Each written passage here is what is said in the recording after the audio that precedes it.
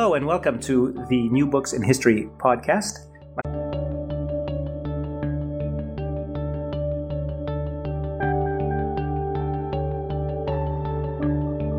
Hello and welcome to the New Books in History podcast.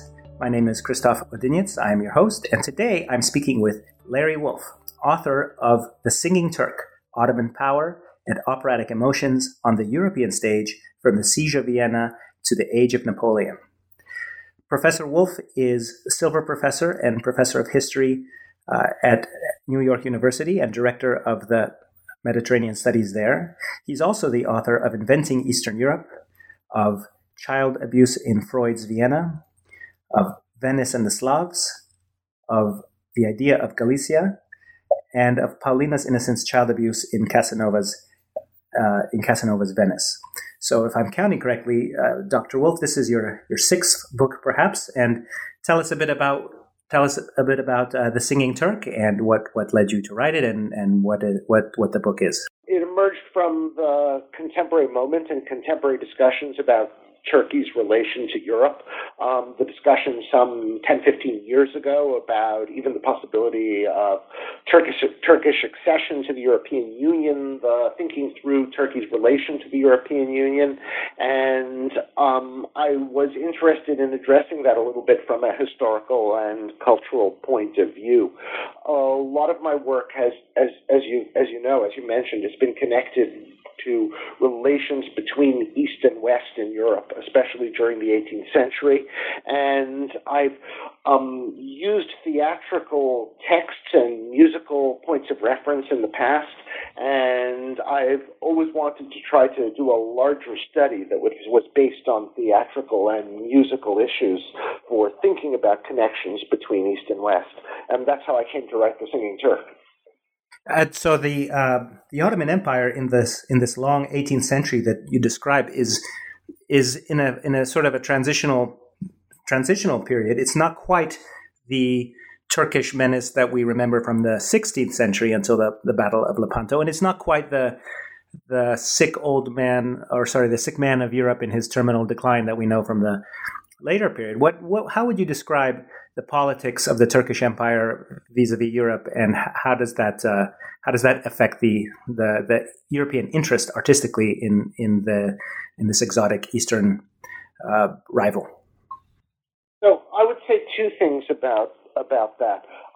First, in terms of the Ottoman Empire's military circumstances with respect to Europe. I signal in the title that the book begins with the Siege of Vienna, and that's largely because I see that as a crucial turning point in the military relations of the Turks with Europe. That is to say, it's as far as the Ottoman armies get in southeastern Europe, to the walls of Vienna. They do it twice, actually, once in 1526 and then again in 1683. In both cases, they failed to conquer Vienna, but after the Siege of Vienna in 1683, we see the beginning of the recession of the Ottoman Empire in Europe. That is to say, the European Holy League of Christian empires succeeds in pushing the Ottoman army back out of Hungary in the wars of the 1680s. And what I would say is that for the first time, it becomes clear that the Ottoman Empire is not advancing in Europe. The Ottoman Empire is not invincible in Europe. And while the Ottoman Empire is still a military force to be reckoned with, it's being reckoned with on a more equal basis for the first time at the end of the 17th century. And it's possible for Europeans to think about the Ottoman Empire without the same kind of terror that they did before 1683. Furthermore, when I think about the world of the 18th century, what I'm looking at is a more neutral interest across the Ottoman European divide in the 18th century, a greater interest in the Ottoman Empire on the part of European observers, an interest that's not just hostile or military, but an interest in Ottoman culture and Ottoman values. And I see some of that coming the other way as well from the Ottoman Empire in the 18th century. It's the century of Ahmed III and the beginnings of interest in European style, by the end of the 18th century, the coming of Western advisors to the Ottoman Empire. By the end of the 18th century, you could even see the beginnings, the first intimations of what we think of as Ottoman reform, coming still in the 19th century. And both for reasons of a military equilibrium and a mutual cultural interest. This is a period that is super interesting for thinking about this musical encounter on the operatic stage. Would you also say that the danger has passed in the opera-going audience members' mind? You write, for example, in Mozart's Abduction in 1782, Abduction from the Seraglio, that nobody remembers the sound of the dreaded Janissary bells outside the wall 100 years ago. And when he does, it's almost a comic surprise and done with comic effect. I wonder if this is the sort of thing where when the danger is here, it's not a laughing matter. And when it's far away enough in time and space, then it's sort of an object of fascination. And to make a very primitive analogy, could it be like the Wild West show of Buffalo Bill Cody, where there was nothing scarier than the Plains Indians until they were gone, and then they were an object of exotic fascination, like that, something like that? I think that that's a fair comparison to make, that it's not possible to, bring this kind of subject matter or the kind of Ottoman instrumentation into European life and into European culture when they're objects of complete terror. That is to say, when you actually hear them as a threat outside of your own city walls.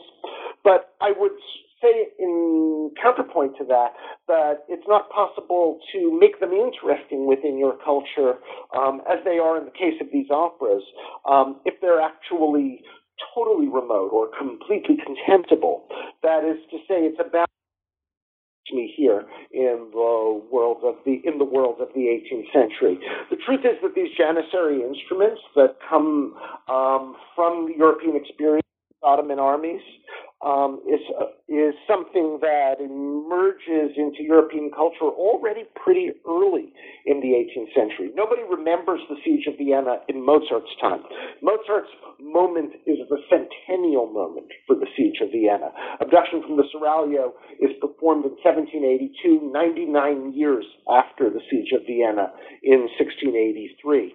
But those instrumentations that Mozart loves are already being used in European courts and European armies in the first half of the 18th century, when Ottoman warfare is still a lively presence. And in fact, Mozart's Vienna goes to war with the Ottoman Empire in 1787. The Habsburgs are actually at war with the Ottoman Empire between 1787 and 1791.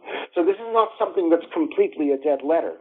The possibility of going to war with the Ottoman Empire, the possibility of hearing those instruments, those Ottoman instruments on the battlefield, still exists in Mozart's world in the 1780s. You're just not likely to hear them outside the walls of Vienna. They've been removed to a greater distance by that moment, and that's one of the reasons why it's possible for Mozart to bring that instrumentation, that Janissary instrumentation, inside the walls of Vienna and put them on the stage of the Hoftheater.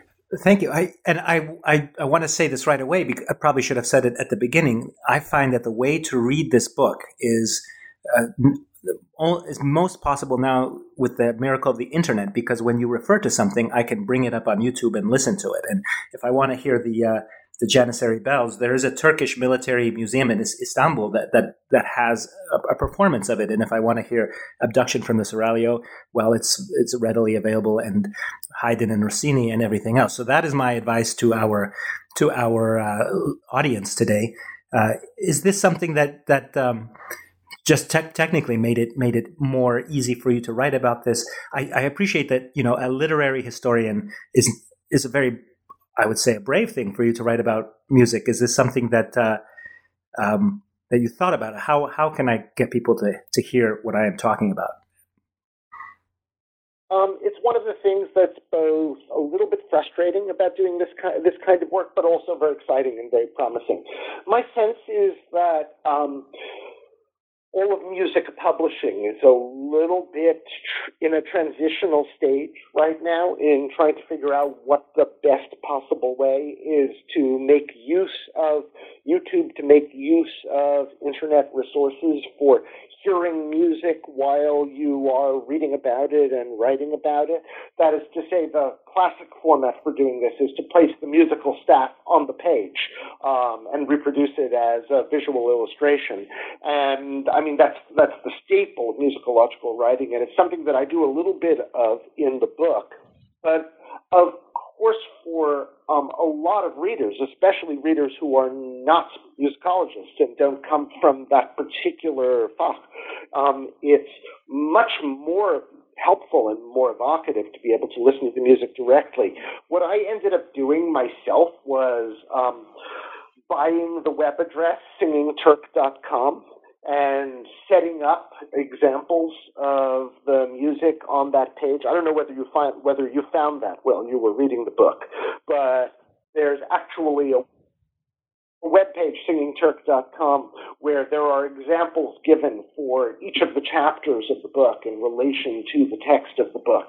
And that's really cool and really interesting. And in other writing that I've done about music, I've begun experimenting with just putting web addresses into the text. And of course, that's easiest if the publication is happening online rather than a publication in print. It's easy to create something that has links that will take you immediately to the music that you want people to have in their heads while they're reading. Totally agree. This is sort of one of the interesting things about working on music, and I come to it, as you say, from outside the field. I'm not trained as a musicologist, though I do read music and am very interested in music as a piece of cultural history. I think it's wonderful, and I also think that it's 2018 now, so everybody is walking around with the internet in his pocket and can pull it out at any moment while they're reading, in under a tree in the middle of nowhere. That is perfectly serviceable the way you've done it. And when you I really appreciate how you've just decided to start something new, and it sounds like it's a bit situational, that you found yourself in New York City now. You go to the opera frequently. You write in the beginning in the acknowledgments that you remember driving across Europe in a van with a farcical company in the spirit of opera buffa, and so you have just always wanted to get around to the opera, and now you are in a place professionally where you have that luxury. Do I understand that correctly? I think I've been moving towards this book for a long time. I think probably every academic feels that. Each work is largely overdetermined by different factors in his or her intellectual trajectory. But this one brings together a lot of things that have been important to me for a long time. Thinking about opera music and theater, thinking about issues of East and West, thinking about the Ottoman Empire and its relation to Europe, putting together the different European perspectives that are important in this book. The really important perspectives are Venice, Vienna, and Paris, which you'll find are perspectives that I've mined in, different and deep ways over the course of my career. I'm 60 now. I've been writing books for a long time. As you said, there are 6 that you read out at the beginning. There's even a 7th, a dissertation book that you might have missed on Poland and the Vatican in the 18th century. But it's for me, this book brings together a lot of pieces of work that I've been doing for a long time. And for sure, being in New York, which is such an opera capital, and by the way, that's much less true of Boston, where I lived for 25 years before I moved to New York. But New York is such an opera capital that it, puts opera on your mind in a different way. So that makes a lot of sense to me. I was an undergraduate in Vienna for a semester, and that's when I got the opera bug. And I just remember going across the street to the Cafe Mozart and drinking Cafe Sobieski, which was a coffee with vodka and honey in it. And I thought, this Sobieski guy, he really did something, right? So that memory of that siege lives today, even in the coffee bar. There's a coffee named for Sobieski. I didn't know that. Yes. Really just across the street from the Staatsoper in Vienna, you can have a Cafe Sobieski with vodka and honey, and you can have a Maria Teresa cafe with something else equally interesting in it. I don't remember what. So that siege. You know, the walls of the city were right there where the opera stands now. Yes, and I've also read that, because of that siege, we have coffee in the first place, or at least got it at the time and in the way that we did, or maybe that's a myth. That's exactly right. It's the Turkish influence that brings coffee to Europe, and that's one of the points where it penetrates in Vienna in the period right after the siege. And I also find that in your book you make a careful point that this is not an exotic sort of like a Orientalist simplification of what Ottoman culture is, but it often is sympathetic and genuinely interested. Interplay between cultures. One thing I was very interested in is the frequent masculinity, like the low tones in which some of the Ottoman antagonists on the stage are played, and how often you note that they are held up in comparison to eunuchs or castrati. Say something about and also how originally a violent, raging, angry Turk is slowly humanized by in his treatment, and becomes a sympathetic, generous figure by the end of the story. Would you talk about that and explain that thesis in your work? So there are a lot of pieces there to pick up on, Krzysztof. I would start with the masculine Turk. I would even say hyper-masculine Turk in the operatic world of the 18th century. One of the things that's very striking to me is the vocal range of Turkish figures, which never touches the castrato voice, which is so super important otherwise in the 18th century. The Turkish voice is always in the masculine range, and over the course of the 18th century descends to the basso range and remains definitively in the basso range from the late 18th century to the very end of this phenomenon in the early 19th century. Mozart has a specific basso who he works with for the abduction from the Seraglio, and is very interested in exploiting his deepest notes for the role of Osmin. And likewise, Rossini, who is the last exponent of the singing Turk on the European operatic stage, has a very particular basso whom he works with, Filippo Galli, who plays the Turk in every one of Rossini's major operas with a Turkish role. And it's Galli's very specific masculine basso range that Rossini is interested in exploiting and exploring. And it's the basso masculinity which on the one hand provides some of the elements of the ways in which Turks are fearsome, and then at the same time becomes the point of exploration for the ways in which they are vulnerable, which is another way a little bit about thinking of what you were suggesting, the ways in which they rage, and then the ways in which they are also humanized, or I would say the ways in which they are, on the one hand, exotic, and on the other hand, the ways in which they are just like us, from Mozart's perspective or from Rossini's perspective. The thrust of the work, the whole book, ultimately, is to argue that Turks are not fundamentally exotic, as singing creatures on the European stage, that they sing to us because they resemble us and we recognize ourselves in them.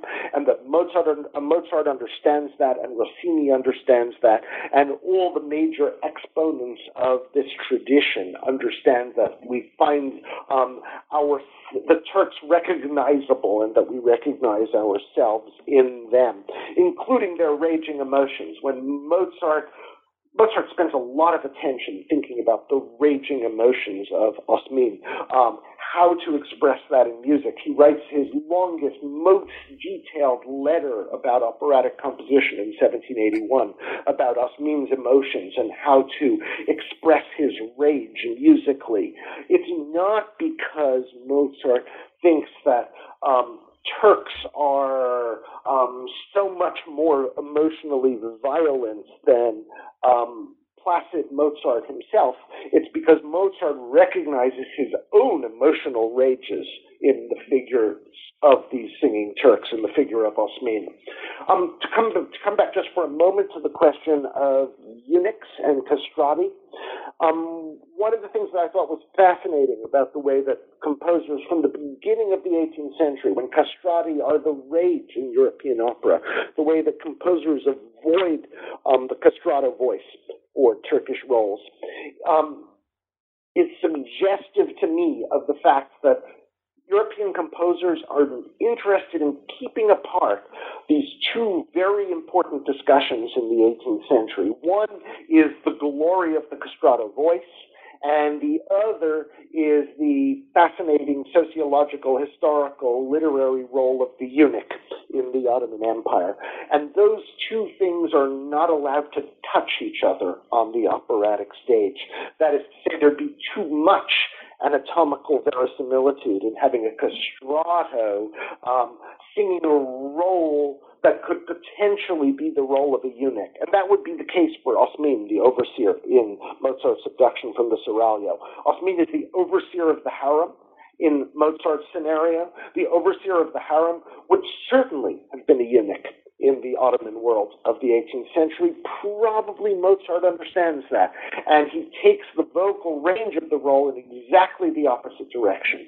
He has Osmin singing in the lowest registers of the basso voice, as if to say very, very clearly, I am not a eunuch. And Mozart is someone of whom we could say some of his best friends are castrati, are eunuchs in that regard. I mean, he's very familiar with the castrato voice.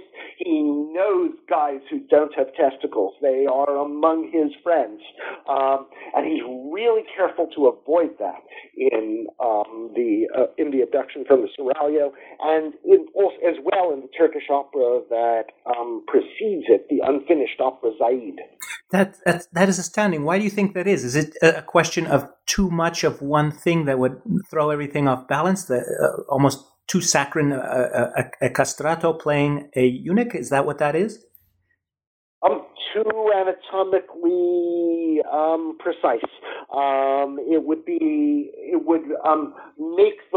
make the work anatomically and physiologically unsettling, I think. Not just for Mozart, but for audiences. The idea of, one has to preserve the idea that castrati express a certain romantic masculinity on the stage in the 18th century. Having them in eunuch roles is therefore unthinkable. And likewise, one has to preserve a sense of the masculinity of the Turk on the European stage. Having them performed by castrati, it becomes likewise unthinkable. They're just two pieces of the 18th century obsession that do not overlap. The raging Turk, the raging overseer of the harem, whom Mozart in some sense conjures in the Abduction from the Seraglio, is someone we can see in 18th century literature in Montesquieu's Persian letters, the eunuchs of the Persian harem, who rage in something like the same way that Mozart's Osmin rages. But Mozart's Osmin is not allowed to be a eunuch or a castrato. Is the castrato performer, is he representing some kind of purity, something angelic, something boyish? Is that why? Or what is this masculinity of the castrato performer that obviously we no longer have today, and so it's hard to imagine. We don't have it today, but in the early 18th century, he is the young romantic lead of the opera with a romantic masculinity all of his own and a youthfulness that is partly expressed by his unusual range, but I think there's a piece of paradoxical musical performance there that it's very hard for us to get inside, in which romantic masculinity in the early 18th century is expressed by the castrato voice, but not for Turkish characters. Very, very interesting.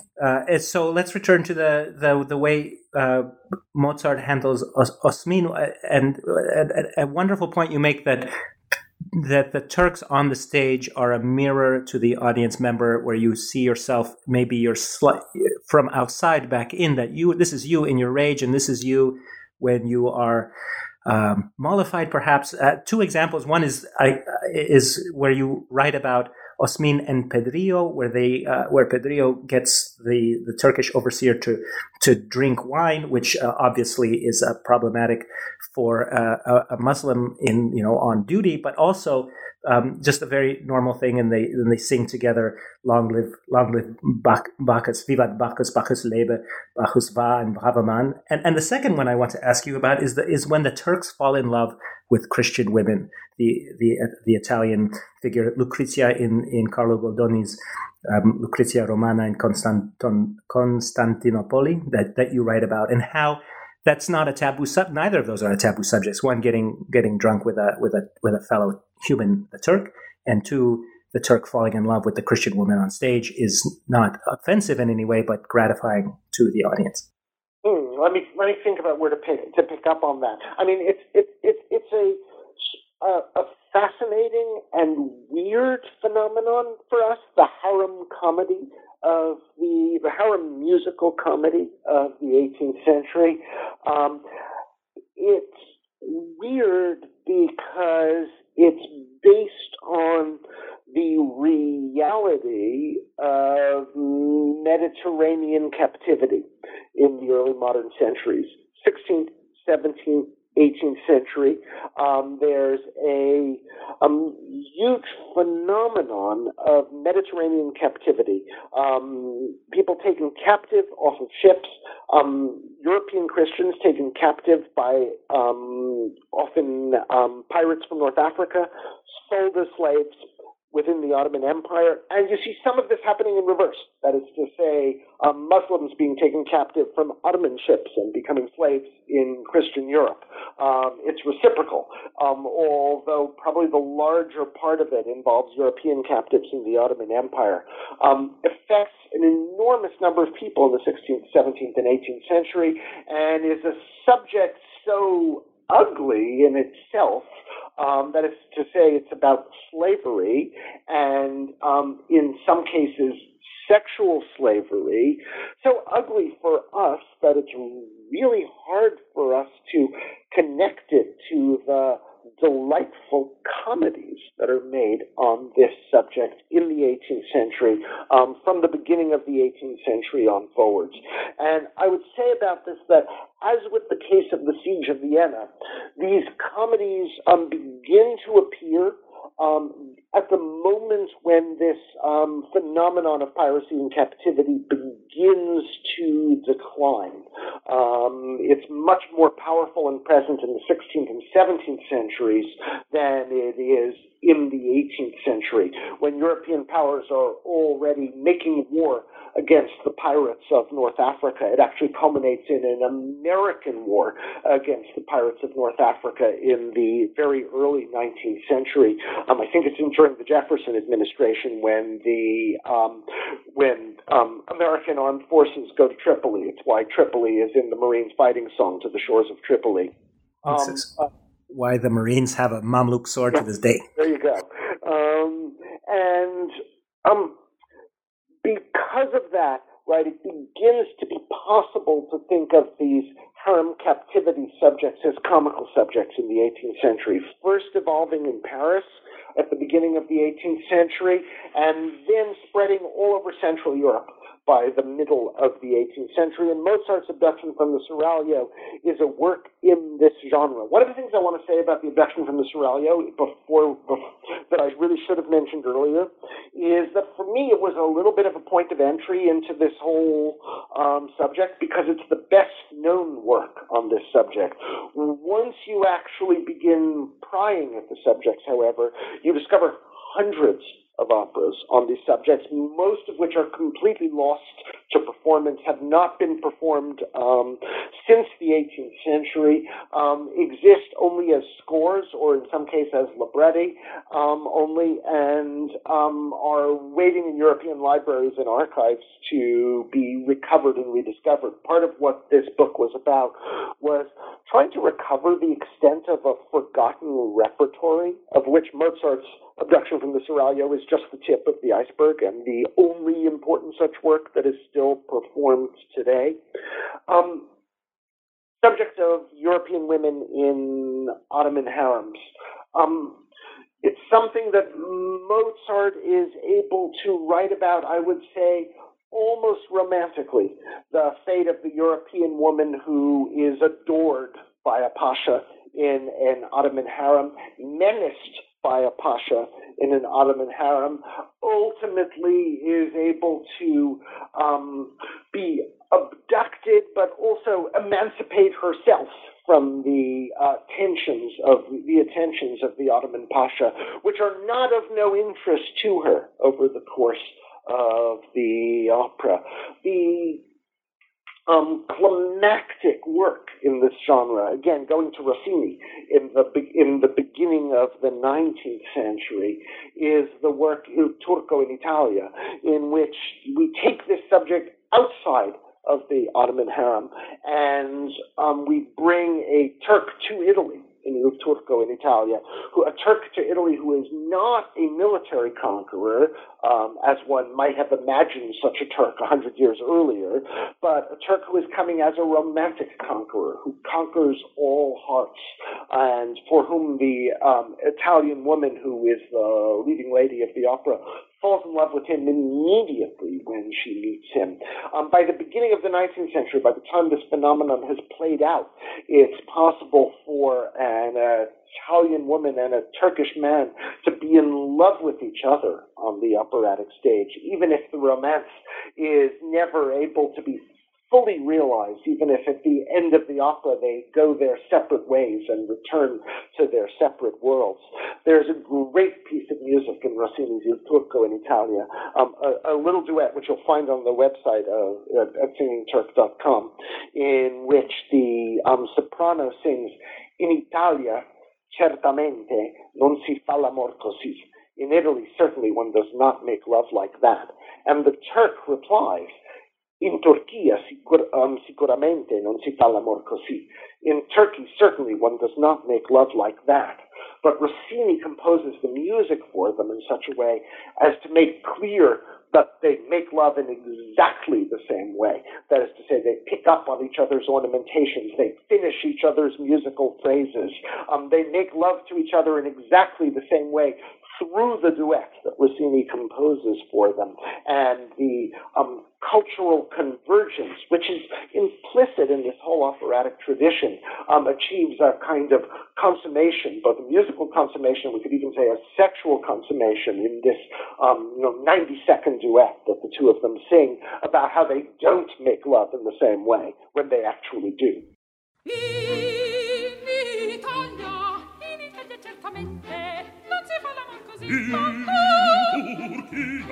In Turchia sicuramente non si fa l'amor così.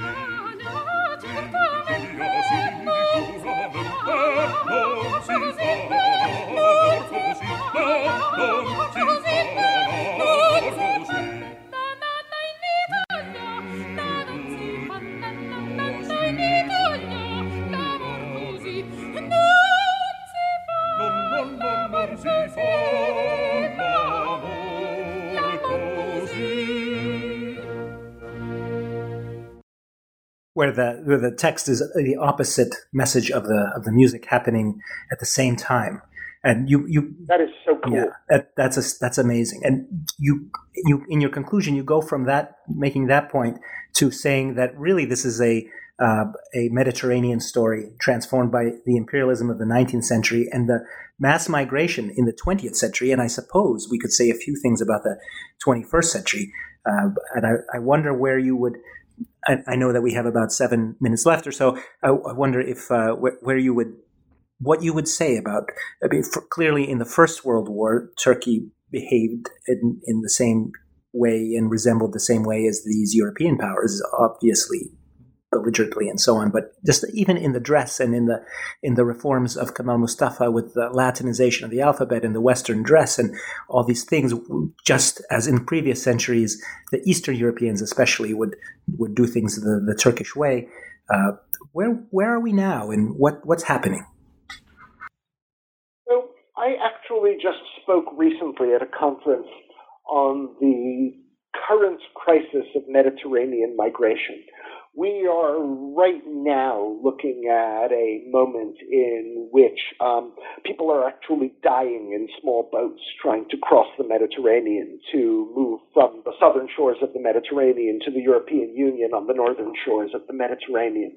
And I actually gave a paper in which I tried to use some of these operatic works to think about how much more intimate the Mediterranean seemed in the world of the 18th century, when it was divided into Muslim shores and Christian shores.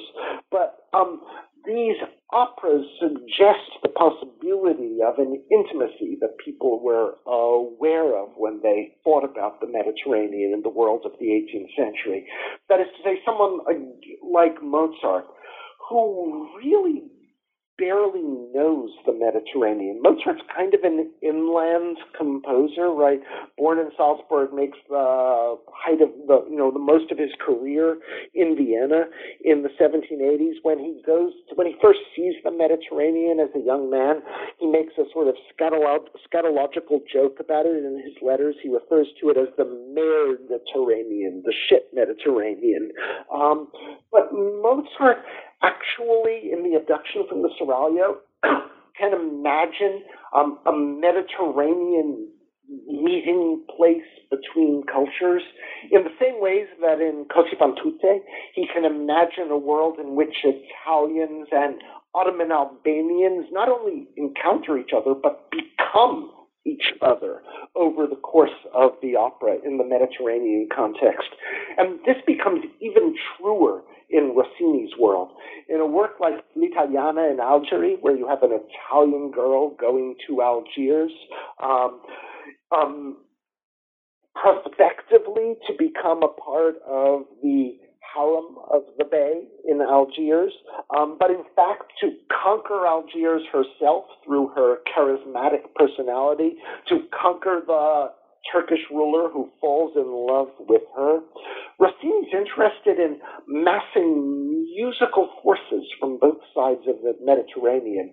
He has choruses of Italians and choruses of Algerians singing in counterpoint to one another as they meet on this Algerian shore, as they separate in the finale of the opera.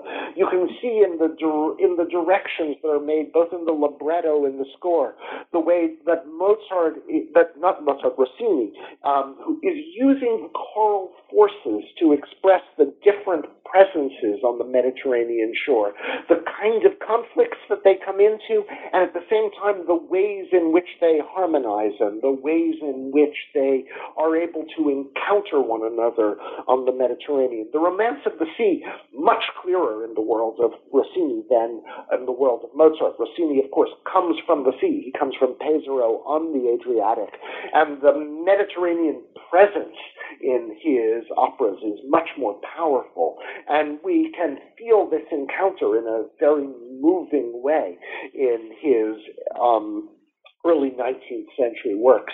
One of the things that I thought was really fascinating, last summer I lectured at the Rossini Pesaro Festival about the work that they were presenting, Le Siège de Corinthe, the Siege of Corinth, which is Rossini's opera about Mesmer Mehmed II and his conquest of Greece, following the conquest of Istanbul in the 15th century.